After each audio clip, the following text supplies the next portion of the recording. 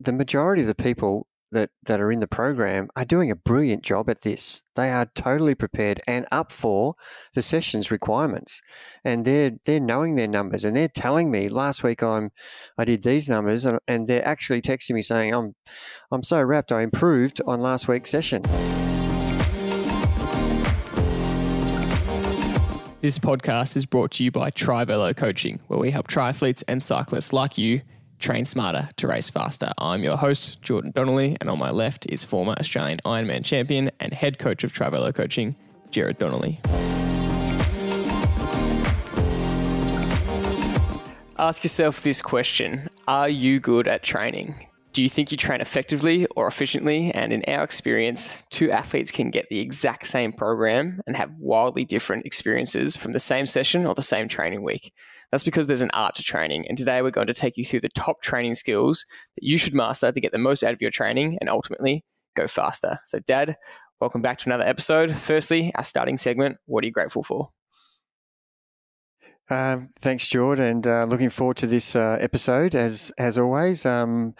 I just want to clarify, yes, training is so important to our performance before I get into the gratitude, but don't forget we are there to race. Mm-hmm. And training, we should call it practice. Get your practice right and you'll train very well. Yeah. Don't train like you're racing. You should be training to race, practice to race. So just before I move on, that's the point I want to make at the start. So really good topic. And we've got a lot to say about it, actually. My gratitude, it's interesting because I've had to really understand and learn a lot of the tips that we give out on this podcast. I've actually had to really use in my my own rehab, and it's been a really good learning lesson for me.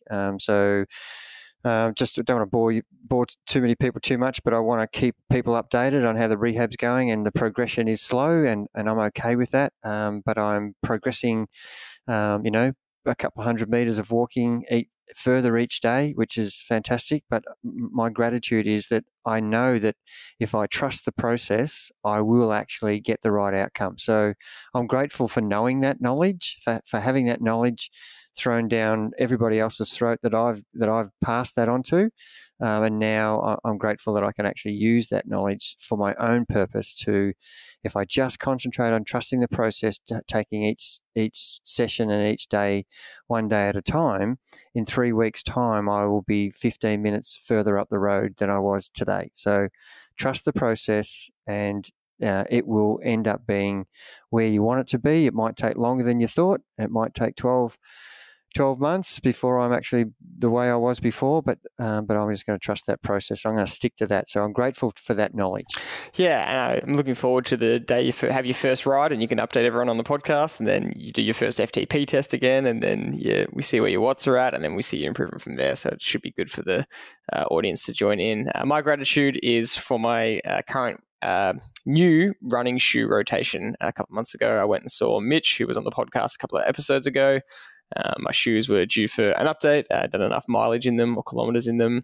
And of course, had the usual experience of going into the store and trying on a dozen shoes, and got a daily trainer shoe, which ended up in the Asics Nova Blast. And we shouldn't really say that a specific shoe is better, because if you listen to the podcast with Mitch, he's saying the brand doesn't matter, but I know people are always curious as to what you're running in.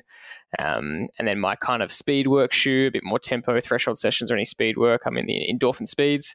And then the racing shoe is actually, I've moved away from not the Alphafly, not any Nike, not the Asics Meta Speeds, but actually Saucony as well in the Endorphin Pro. And they've got a really interesting shoe in that it's the first time ever where the heel has no material. It's just basically mesh. So it's a really interesting feeling, but they feel unreal, to be honest. So it's some of the best shoes I've felt in. It's been a slow process of a couple of years of transitioning out of getting used to running into smaller shoes. Mitch's advice has been get into bigger shoes.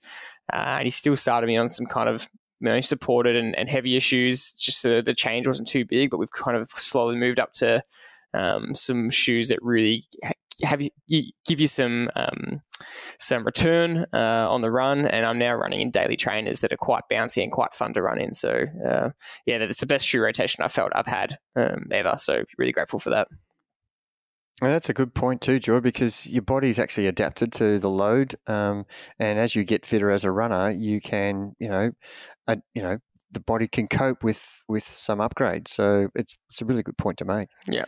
Moving on, before we get into the topic of what's caught our attention around the world, some quick points to make up that we feel like you can definitely learn from. The first one I want to start with is Lionel Sanders, who is one of the best characters in triathlon. I think his YouTube channel has grown in popularity because of his raw, unfiltered nature. He gives pre-race analysis of how he thinks he's going to go. He uploads the race itself and a post-race analysis, and he's never hiding anything. He lays everything on the table.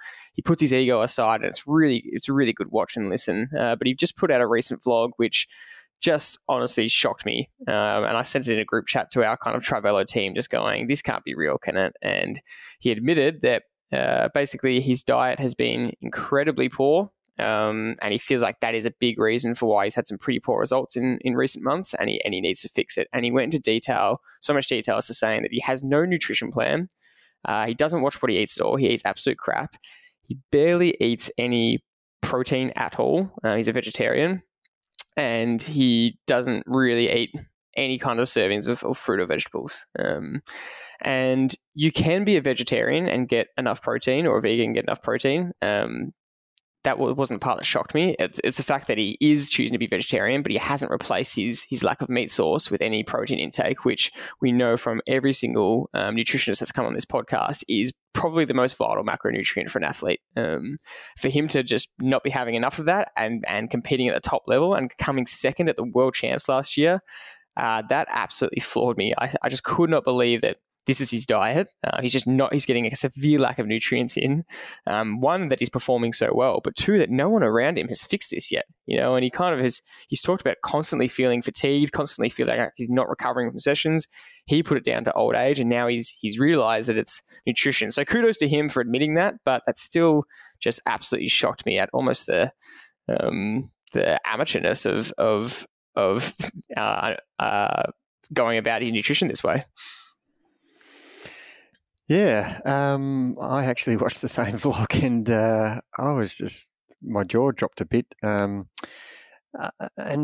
what you just finished with really was the good point. I thought, well, he's actually thinking deeply about his form, and his form is deteriorating at a really scary thought. And, I heard him say things like, I'm washed up, if I can't do this anymore, I shouldn't be doing what I'm doing. And they're all the thoughts, the demons that come into your head. And it really affects you mentally. When you know you've got scores on the board that you have performed at a high level, and for some reason you can't attain that level again, you start to question everything. And finally he got around, because he questioned everything else, the type of training he was doing, recovery, sleep, the intensity of his training, the environment, all these things. Was I racing too much? Was I racing not enough? Was I being specific enough? And finally, you've got to look at,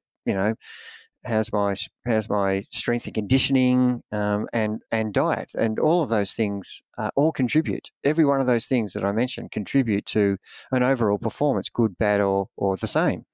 And if you don't analyze things in a really transparent manner, then you're going to sugarcoat everything. I think I'm eating okay. Well, no, let's just go through and find out what I am eating. And basically that's what he's done. And he did point to back in 2017 when he felt that was the best form of his life. And that was what it took him to realize that, geez, actually, what protein am I having? And, when he looked back since that time, virtually none. And it is an amazing feat that he's been able to compete. Imagine if he actually has the right fuel in his body. It would be interesting to follow the progress now if he starts to eat correctly, how long it's going to take for him to get back to where he probably deserves to be on the podiums. He is a uniquely open and honest athlete, and I love that about himself. And I mean, I feel that he hasn't really done many posts lately because I think he's just been so down on himself. Because he was quite a regular poster, and he's gone very quiet, and it's almost like he's had an aha moment, like, I think I found the answer here. So it will be interesting to see where and how he goes. And so looking for reasons as to why your performance is deteriorating, and finding the right answer is kind of the number one thing that you're trying to establish here. And when I look at the training that Lionel's been doing over this period, he's been training, really great sessions, and he has a training partner. I think it's Trevor Foley, George. If that's the right person we've got, I could be wrong there. He is actually improving out of sight, training with Lionel, doing the same program, and his performances. He's now come into the top 30 in the world on the PTO rankings, and I think he got second at St George 70.3 in his last race. So they're examples of two guys doing the same program, and one guy is really performing well and one guy's not. So what about that training is working for one person, it's not working for the other? It could be many reasons. We don't know exactly what they're doing or how they're going about it, but one person is in good form and the other person isn't. Lionel's not. He's not performing well in any races to his expectation of being a winner or on the podium every time. So he's still performing quite well, actually, but it's not at his level. So this guy who's training with is actually, doing PBs every time he races. And yeah, there's an example of, trying to establish what is not going right. And I think that's really worthwhile for every age grouper out there. To feel like your form is not going well, just really go through with a fine tooth comb about what things are you doing well, which is really relatable to what we're going to talk about in today's topic. Yeah, and it has to be said that we are the biggest supporters of Lionel. Anytime he's on the start line at a race, we want him to win because we just love the way he goes about it. We love just his mental resolve and how much of a fighter he is. And again, kudos to him for going through this process because he was having a lot of doubt and he was saying, is it true? Am I washed up? Am I just too old? Can I just not compete like I used to? Did I peak 5 years ago? And he really dug deep to search with himself and find some answers. And then not only that, he's admitted to the world a pretty almost embarrassing truth as an athlete that I've been making this basic mistake and I need to fix it. So massive kudos to him, and we love to hear it. And it was a shock, but we're hoping that it's really exciting opportunity for him because it's like, well, he's been performing this well with such a poor diet and not focusing on the right things. If he fixes those things and coming second at the World Ironman Championships, coming fourth still at St. George a couple of weeks ago, which, like you said, to him is not up to his standard, means that, he can start pushing for wins again, which is really exciting. Before we go into the topic, what's caught your attention? What point did you want to bring up? Yeah, it's kind of a little flow on from what we've just been talking about. And I find myself a lot of times having to almost counsel some of the athletes that we coach who might be going through a bad patch, and having Lionel's example is kind of a good segue to talk about. A lot of the pros have periods where they're not performing at their best, and whether it's a team situation or an individual, the expectation is that you perform day in, day out, year in, year out, and that's just not possible. And the sooner people understand that as an age grouper, when the best in the world are still struggling with actually understanding how to get themselves to perform the way they want to as regularly as they want to, as age groupers, we need to actually understand that there's only going to be certain periods that we can actually have really good breakthrough improvements, and it's not going to be something that's going to be happening every day, every week, every year. And there will be periods, if you're training towards an A race and you have a great preparation, you have a really good taper, and your form on the A race is spot on, you've done a great job. That's a huge tick. But then after that race, you need to recover, and that might be for anything from 1 week to 4 weeks, both mentally and physically.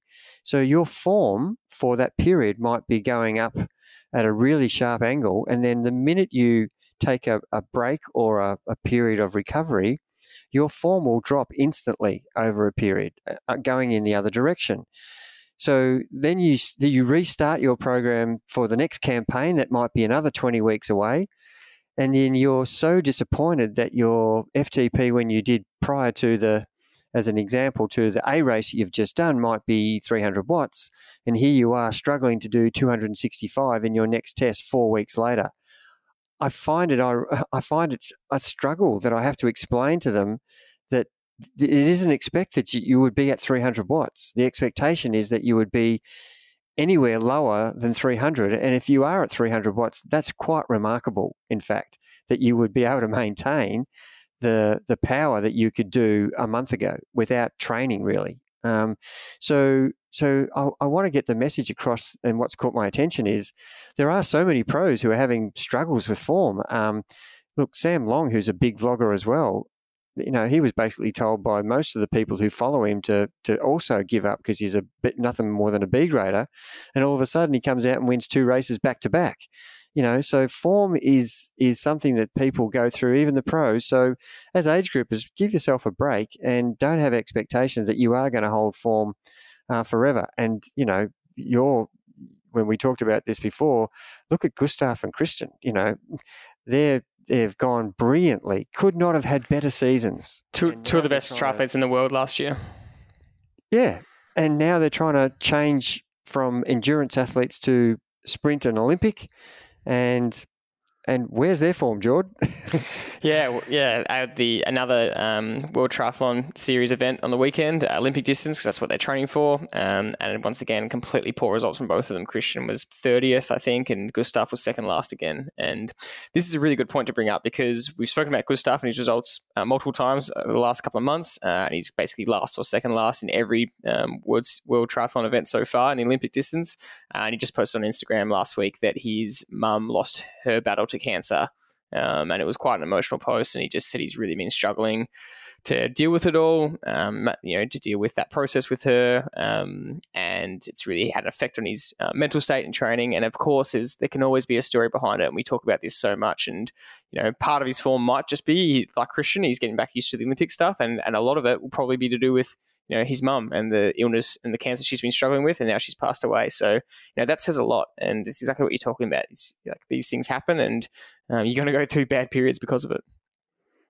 Yeah. And I think, Jordan, just like the example you gave with Lionel Sanders, and now you've talked about Gustav, analysing what you've been doing and finding the reasons is half the battle, so that you can actually do something about it.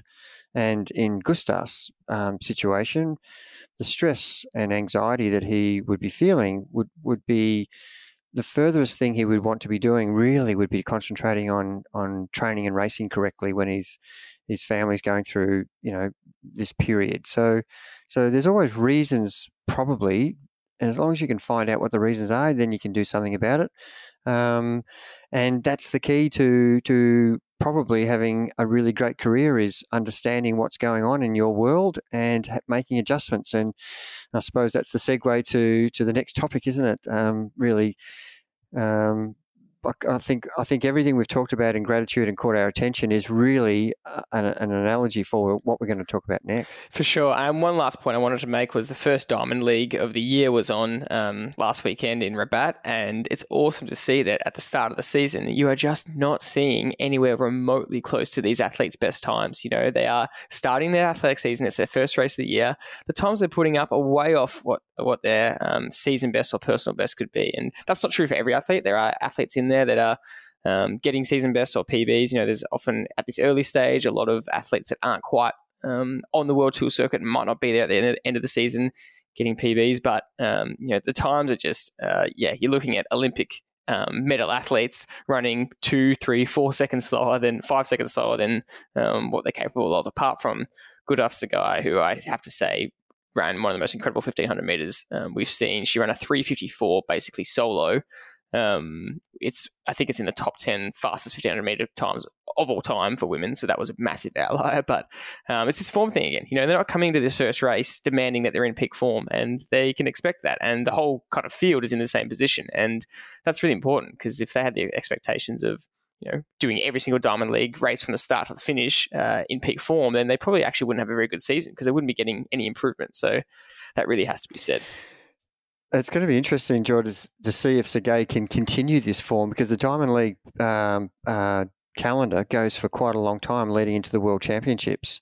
And this is a high standard, and I'm going to be so interested to see where this goes and whether she can hold it, and whether this is her preseason form and she's going to get better. Mm-hmm. So one or two things are going to happen. She's going to hold this and get better, or it's going to progressively get worse as her form diminishes, because as we know, the majority of people can't hold form for 4 months. Yep, spot on.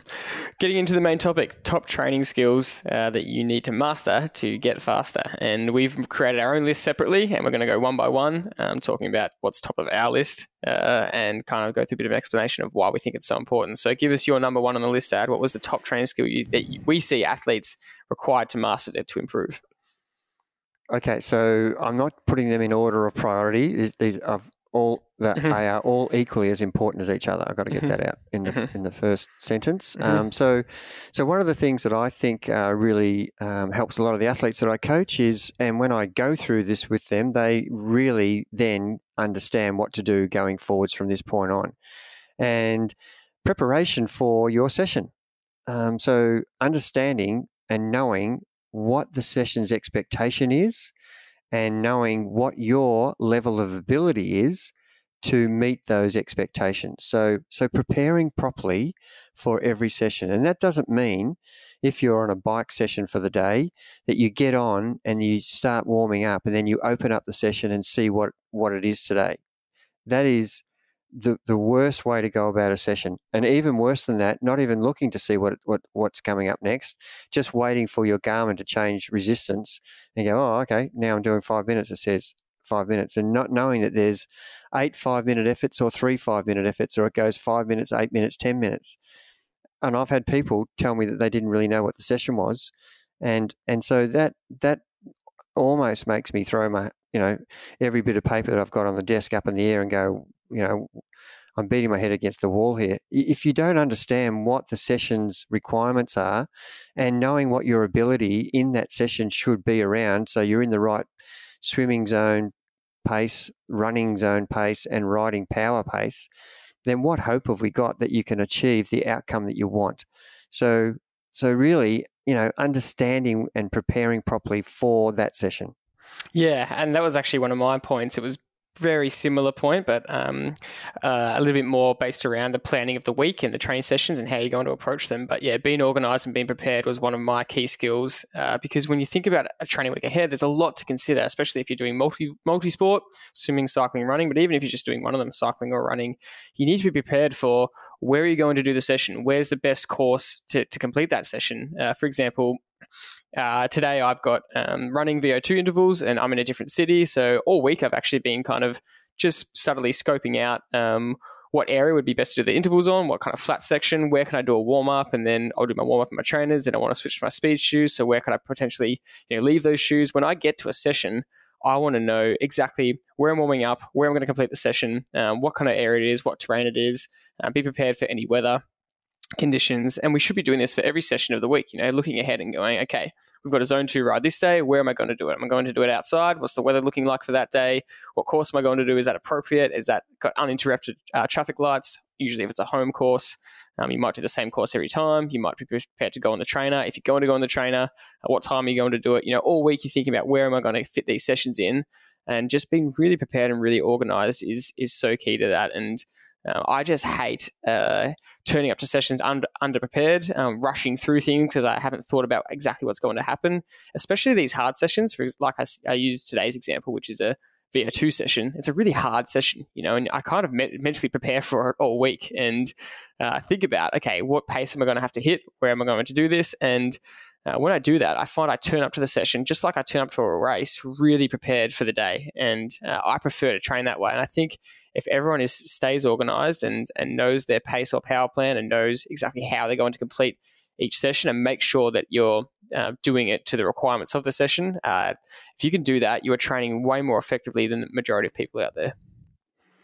And look, to be fair, I'm really picking on a small percentage of people. The majority of the people that are in the program are doing a brilliant job at this. They are totally prepared and up for the session's requirements, and they're knowing their numbers, and they're telling me last week I did these numbers, and they're actually texting me saying I'm so wrapped, I improved on last week's session, and that's someone who's actually doing the top training skill very well. And sure, they'll have days where they actually didn't perform as well as they wanted to, but they still got the session. They still were ready and prepared to do what they thought they could do, but they didn't actually feel that good on the day. But that's not the point we're making here. It's really making sure you know what the requirements are so that you can execute according to how you feel. And more importantly, what happens when you're not prepared and you're not organized? We've spoken about those examples. You can potentially miss a session because you ran out of time. You turn up to a session, as you said before, not knowing the requirements, so you're not getting the most out of the session. And it's not just about the main set. I count every part of the session from the start to the end just as important to practice your routines, practice your warm-up routine, practice how you feel, practice getting your pace right in those warm-up routines, in the 30-second warm-up efforts, in the little surges, in the ramp on the bike or the run, and then the main set itself, executing that. So when you don't do this, you're really doing yourself a disservice. It's interesting that we had a similar point in there. Go on.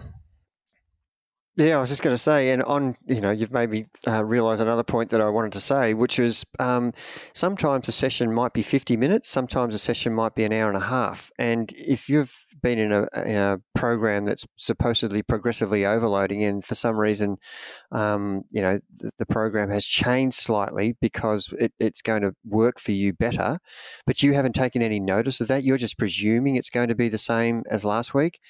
And don't presume anything. Make sure that you check the program, because it could have a subtle slight variation of adding 5 more watts or 2 more minutes to the actual effort. Instead of doing 6 by 6 minutes, this week it's 6 by 6:30. And, all of a sudden you're getting to the end of the 6 minutes and you go, oh, heck, why didn't it finish at 6? And all of a sudden, oh, damn it, I've got 30 seconds to go. And, those 30 seconds are at 120%. And, you're actually not getting the value out of the session because you're realizing it too late. And also the time, if you've only allowed 50 minutes, because last week was 50 minutes and the session's asking you to do an hour 20, and you start that at 8:30 at night, they're really poor organizational things that are going to cause you not to be able to fulfill the requirements of the session. So understanding the length of the session, the intensity of the session, and the variations that might happen. If we're doing a period of training where it's all zone 2 strength and endurance, for example, well, there will be very subtle variations from session to session. Don't just presume it's going to be the same. Spot on. What is your second key skill? And I suppose this is really relative to me in my own personal journey right at this current time, which is be patient with your rate of improvement and trust the process on a daily basis. So you know that there are thousands of people in the world who have had to start a program and aim to get to a point, an end point, whether it's 2 years down the track with your main goal, or whether it's 6 months, or whether it's 12 weeks. You have to actually go through the process and trust the improvement will come with the time that you've allowed for it. And it won't come in the first 7 days or 12 days or 14 or 20 days. You have to, if you want to have trust in the fact that the program will eventually get you to improve, then you have to be patient. So my key point here is being patient and understanding that if you just tick off the stepping stones or the bricks that you're accumulating to build your house, you've got to do them one at a time. And patience is a key thing. And I get a call saying, I thought I'd be better than this by now. And, they've been 16 days into a program. or 40 days into a program. And, the first time they did their test, they were at this level, and the next time they improved 15%, and the next time they do a test, they've only improved 2%, or they haven't improved at all. So it's not just going to happen in short periods of time. And we've used this example many times where athletes who we've coached for 2, 3, and 4 years get to a point where they're just going to another level, where the first 2 years, sure, they've improved, but it's not a level that's where they're at after year 3, 4, and 5. And that's something that takes a lot of patience to give yourself that big picture goal. And as a 22-year-old, that seems so much easier than a 58-year-old who thinks they've got limited time to be a competitive athlete.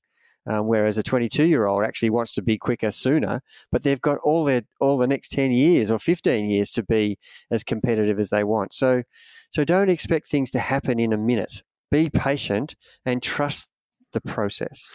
Yeah, and I like how you refer to it as the boom bust cycle, and it's just this cycle of getting really motivated and pushing above what the process requires, and that's the boom part, and then that results in a bust by you not being able to actually do the program properly. Yeah, and we've said so many times, and it's one of the other points that I make is which we won't talk about now, but your program improvement will always be better if you just stay with the zones that you're meant to be in. If you feel good on a particular day and you're meant to be doing zone 2, but geez, well, I had great legs today, so I hope you don't mind. I just did one of my PB efforts on a circuit that I really am good at. I've really tried to break my PB on this circuit for years, and I felt great today, so I had a crack at it. And I said, what was the circuit? Oh, it was an 8-minute effort. And here, and I said, what did you ride at? Oh, it was my PB 8-minute power. I said, yeah, but today you weren't allowed to go over zone 2 because tomorrow you've got, VO2 sets of, 9 by 1 minute efforts. And sure enough, the next day, they can't hit the targets they were aiming for because they did that really great session.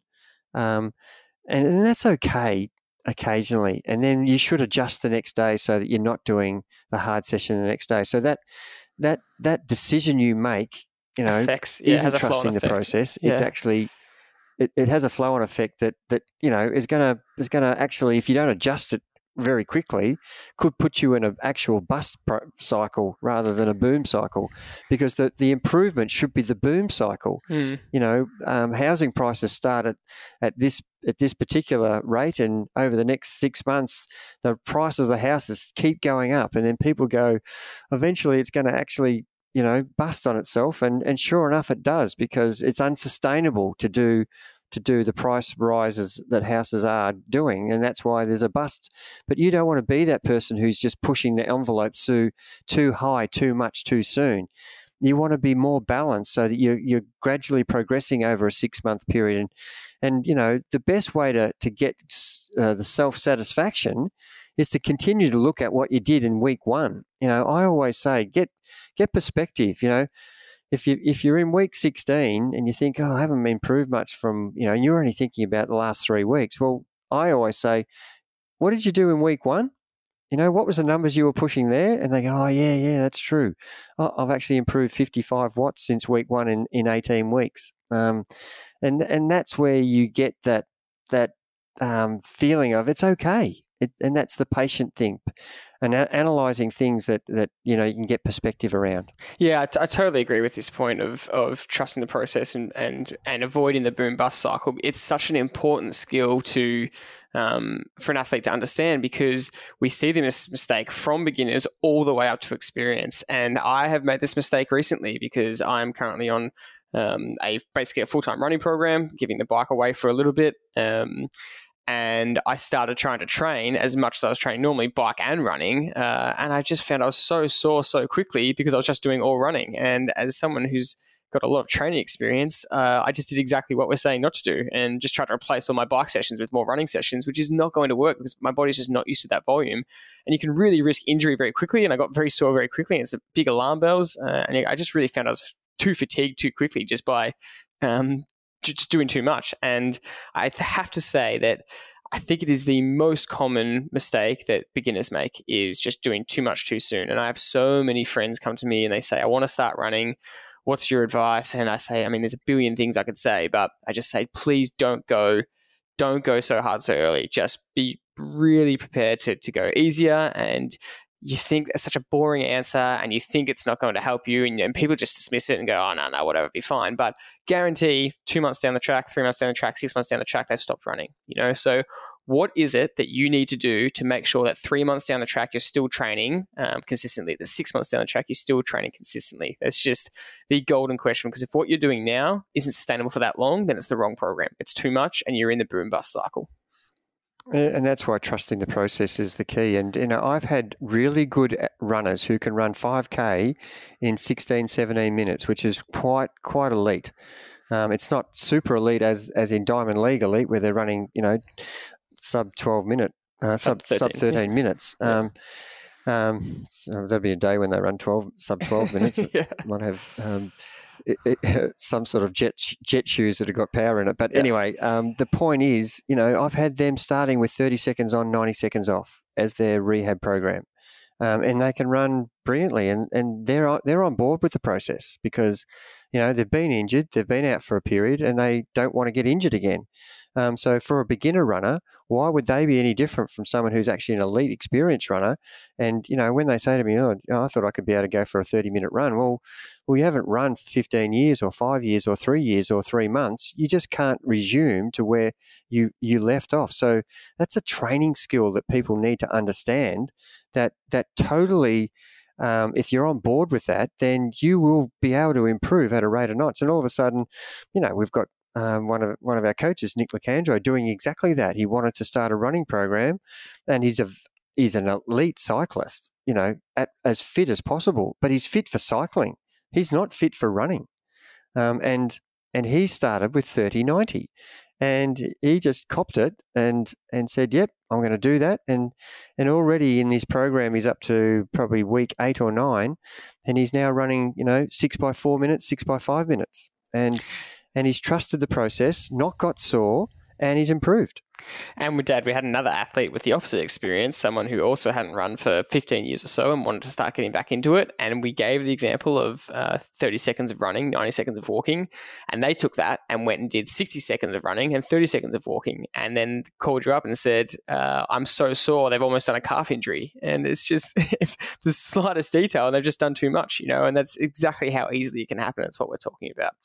So my next point that I want to bring up, and it kind of takes it back a level, but it's really a skill that you need to master and keep learning to master, is your ability to use data. And from a beginner's perspective, this means actually understanding what power is and how to read it and how to use power and what you're actually looking at and understanding those numbers, as well as pace in your running and pace in your swimming. But using other elements of data as well, especially while you're cycling, it's comparing your power with your speed. So you're getting good gauges of, when you push 200 watts, what does that generally speed-wise for you in a training session?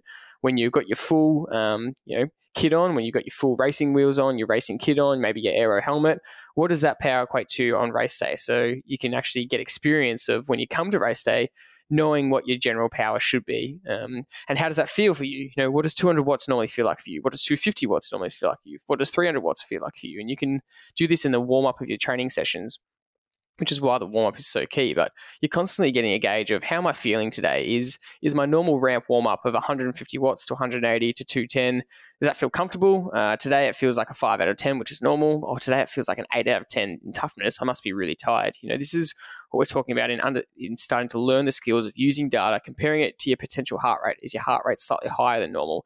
Are you using your resting heart rate consistently? Are you using your starting heart rate of a training session? Are you using your potential max heart rate inside your main sets? When you do 5x5 VO2 intervals, is your heart rate normally sit around 170, but today it's around 180? Does that mean you're pushing harder and you're getting fitter? Is your heart rate getting lower? I'm just giving constant examples here of your ability to use data and understand data is so key to getting the most out of your training sessions. Yeah, look, I just had literally this afternoon an example of an athlete who's just started the program and not quite across the ability to use data, and it's not his fault.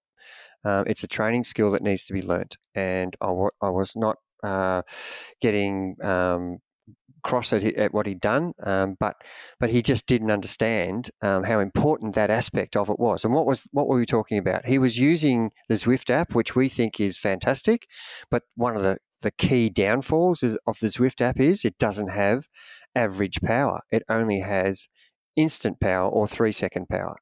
And so here he is trying to do, threshold effort that's probably 20 minutes, and he's looking at the Zwift screen and he's just getting so frustrated because every pedal revolution is jumping from, he's trying to ride at 250 watts and he's doing 265, then he's doing 240, then he's doing 250 again, then he's pressing harder and doing 270, then he's trying to ease up and the next thing he's doing 230. And he's just got no idea of what his average power is for that section of time. And when he's finishing, he's asking me, what did I do? And so straight away, by just using one app incorrectly and not using the lap power function of his bike computer, where he would see what his average power is from the minute he pushes lap to the minute he pushes stop, he would see what his average power is for every second that it's going. Yeah. For that segment, and that's a learnt skill in training, and not his fault. He just wasn't aware. It's a downfall of Zwift not to have that option, but the majority of us who use that, we use the Zwift functionality for other reasons, and we use our computer to keep tab on the segment that we're trying to ride the power to. Perfect. That's as accurate a summary as I can give for an example of my point. So that's really good. Your point number 3, your skill number 3. The majority of the listeners in this podcast are really into endurance sport, and it is a great sport to be involved in, whether you're a marathon runner, an endurance swimmer, or a triathlete. Or a cyclist who just loves doing Gran Fondos that are 5, 6, 10 hours long.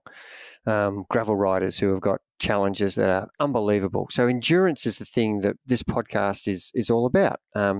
And the summary of endurance could be literally from, an hour onwards, because time is probably the biggest accurate identifier of what endurance is.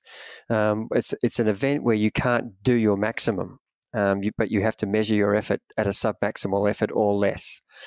So we're in an endurance sport. So I think we need to give more respect to the key training skill, which is the endurance session.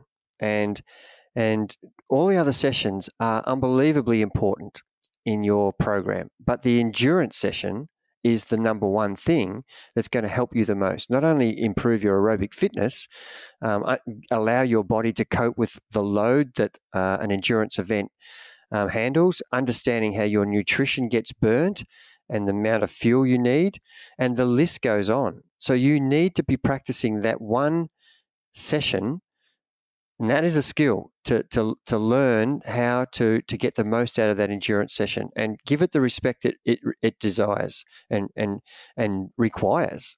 And it is a training skill that's learned. You can't if you're trying to do an endurance sport and the longest run you've been for is 30 minutes, that's your endurance run at this particular point in your program. If you're an experienced runner and you've been regularly doing 2-hour runs, then that's where you would absolutely be starting for in a program that is based around you doing some endurance type of race. So respecting where your ability is and your experience is, and then applying that to your program as a starting point and working upwards from there. So making sure that it is very specific and relating to the sport you've chosen. And we always list whether it's a marathon or an Ironman triathlon or a 70.3 triathlon or a Gran Fondo that's 140K or a swim event that's 10K. So you need to understand the requirements of that sport, and then you aim your endurance session and you train your skills around that endurance session to replicate something that's going to happen on race day. And our aerobic fitness really is the cornerstone of our ability to actually then ride, swim, or run faster on the day that it counts. So if you don't have that aerobic fitness, you can't actually do the other sessions well, and you can't improve on race day. So the biggest improvements come from a combination of all of the sessions.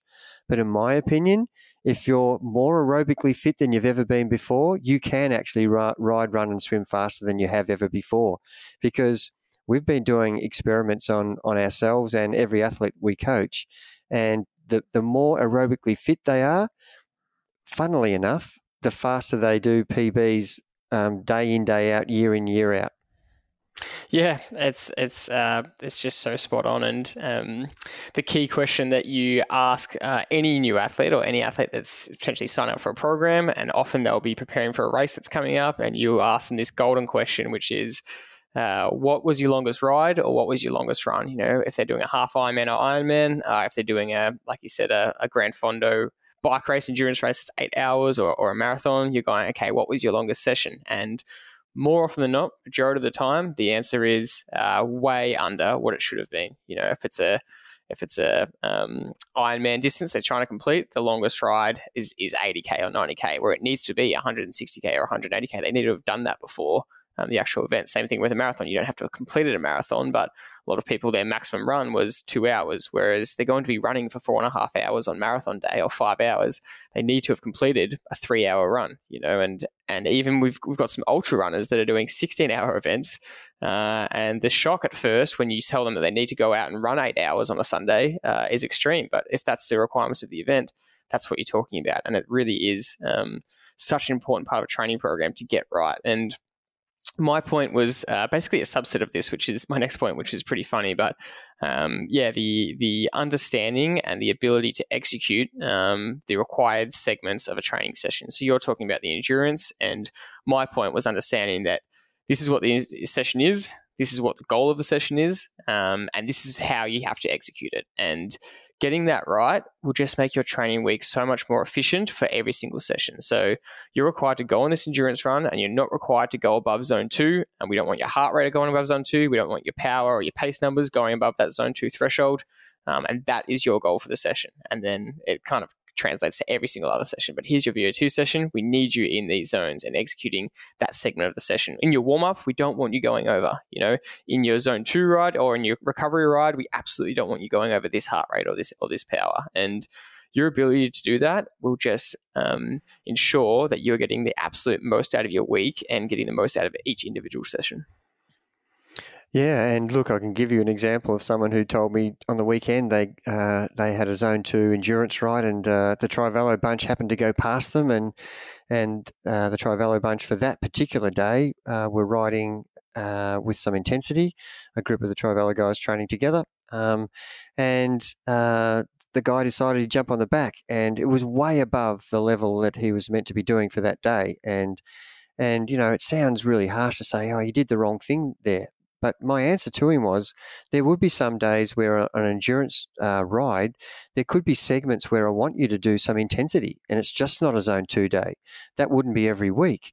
And every week it wouldn't be just Zone 2. There would be, you know, variations of that session, which is what you're talking about, executing whatever the session's requirements are. And endurance, as an example, for that particular day is not the day for that guy to jump on the back of any bunch that he sees going faster because it looks like fun. But the days where he has endurance and there is intensity, I would be saying, yeah, go for it. Jump on the back of any bunch that's going faster than you are currently, and have that unpredictableness of intensity. So it's really understanding that there are certain days when you can have some fun and do something outside of the box that will contribute to the requirements of the session that you've been asked to do. But don't do that every single time you're out training and some other bunches ride past, when you might be on a recovery day, you might be on a Zone 2 day, and you might be expected to do VO2 sessions, but you find a group that you like riding with for that particular day, and they're only riding Zone 2, so you're actually not doing the hard session. So they're examples of getting the day right for the particular session, and that's a hard one, because it feels like we're being restrictive, and almost like a spoil sport coach, but it's not. It's there are days where you are allowed to do those hard days, but get those days right and coincide with, if your mates are doing that on that particular day, then then ride with them on a day that they are riding hard when you're supposed to be riding hard. But don't ride with them on the day that, because your mates probably don't have a really good program. Their program is ride hard every day. And the days that you want to do something different, stay away from them. The days that they're doing something that's relatively similar to you, join in with them. And that's enabling you to execute the segments of the session that your goal session is. And that takes a bit of skill. And that's what the topic is. What are the key training skills? And that's one of them. Understanding which days to join in and which days not to. I think it should be said that the fitter you are, and you might not like me saying this, but the fitter you are and the more experienced you are, the more flexibility you have with this. You can sometimes afford to go a little bit out of the range of the sessions because your body can recover. You've got such good training experience in you. You can afford to have a little bit more fun. And that's not always the case because that can lead to going way outside and ruining your next few days. But generally, when you're fitter, you could jump on the back of a bunch, finish off your ride with them, and it won't affect your next day. And that's really a fun point to get to. But for the beginner, it's so important to kind of be a little bit more rigid in the training and to understand this skill and to get your training right while you're building up your experience. And that's just the way it is. And we're not, like I said, we're not trying to be spoil sports, but this is going to be the best way for you to improve and the fastest way for you to improve. And then that can come later once you have a bit more experience. So, I absolutely agree with what you said, Jordan, and I'm so happy you said that because it made me realize that if the measurement of whether it's right or wrong is in the proof in the pudding. And what does that mean? Let's just check what happens the next day, in the next 7, and the next 14, and the next 21, and the next 3 months. If you continue to do that, take the alternative route, we might say, and if you find that you're not improving and you're getting fatigue, then you need to be more strict on yourself and stay within the zones that you're asked to. But as you said, the beginner person needs to be very strict with that, whereas the person who's got lots of experience and it has no effect to their next performance, by all means, have some fun most days. But there has to be almost a L plate learning process before you get to that point. You have to earn your dues, and it will take you longer to get to your destination if you continue to not understand the rules of learning to drive a car and you just skip all those and you keep failing the test. And you have to go back and reset the test. It's because you didn't do the process properly. And that's understanding, the segments of the session. And it's worse if you're a beginner, and it's a lot easier to get away with if you're experienced. Yeah. So we had 6 points each. We've gotten through 3 each so far. We're getting towards the end of the episode, and I don't want to rush to the points. So I think we're going to do a part 2 here, and we'll go through the final 3 points each in part 2 in the next episode. I think that's going to be the best way to do it. So anything final from you, Dad, while we finish off this episode? No, I think it's great that with all the things that are happening around the world with sport and so many exciting things, and most of the sports are coming into the Giro's just been on, and the Diamond League starting, and a lot of the main triathlons in the world are starting again. There's so much to talk about. It's been great just to talk about training for the age grouper and giving really good tips, and this is what our podcast has been really trying to aim at. And I really love doing these sessions because it gives free advice to people who really are looking for help in their program. And so, hopefully we're getting the messages across. We're not trying to be a dictatorship here. We're just trying to give tips that will help you become a better athlete in your own world and journey. Brilliant. That's where we're going to end up for this episode. Join us for part 2 on the next one, and we'll see you next week. Cheers.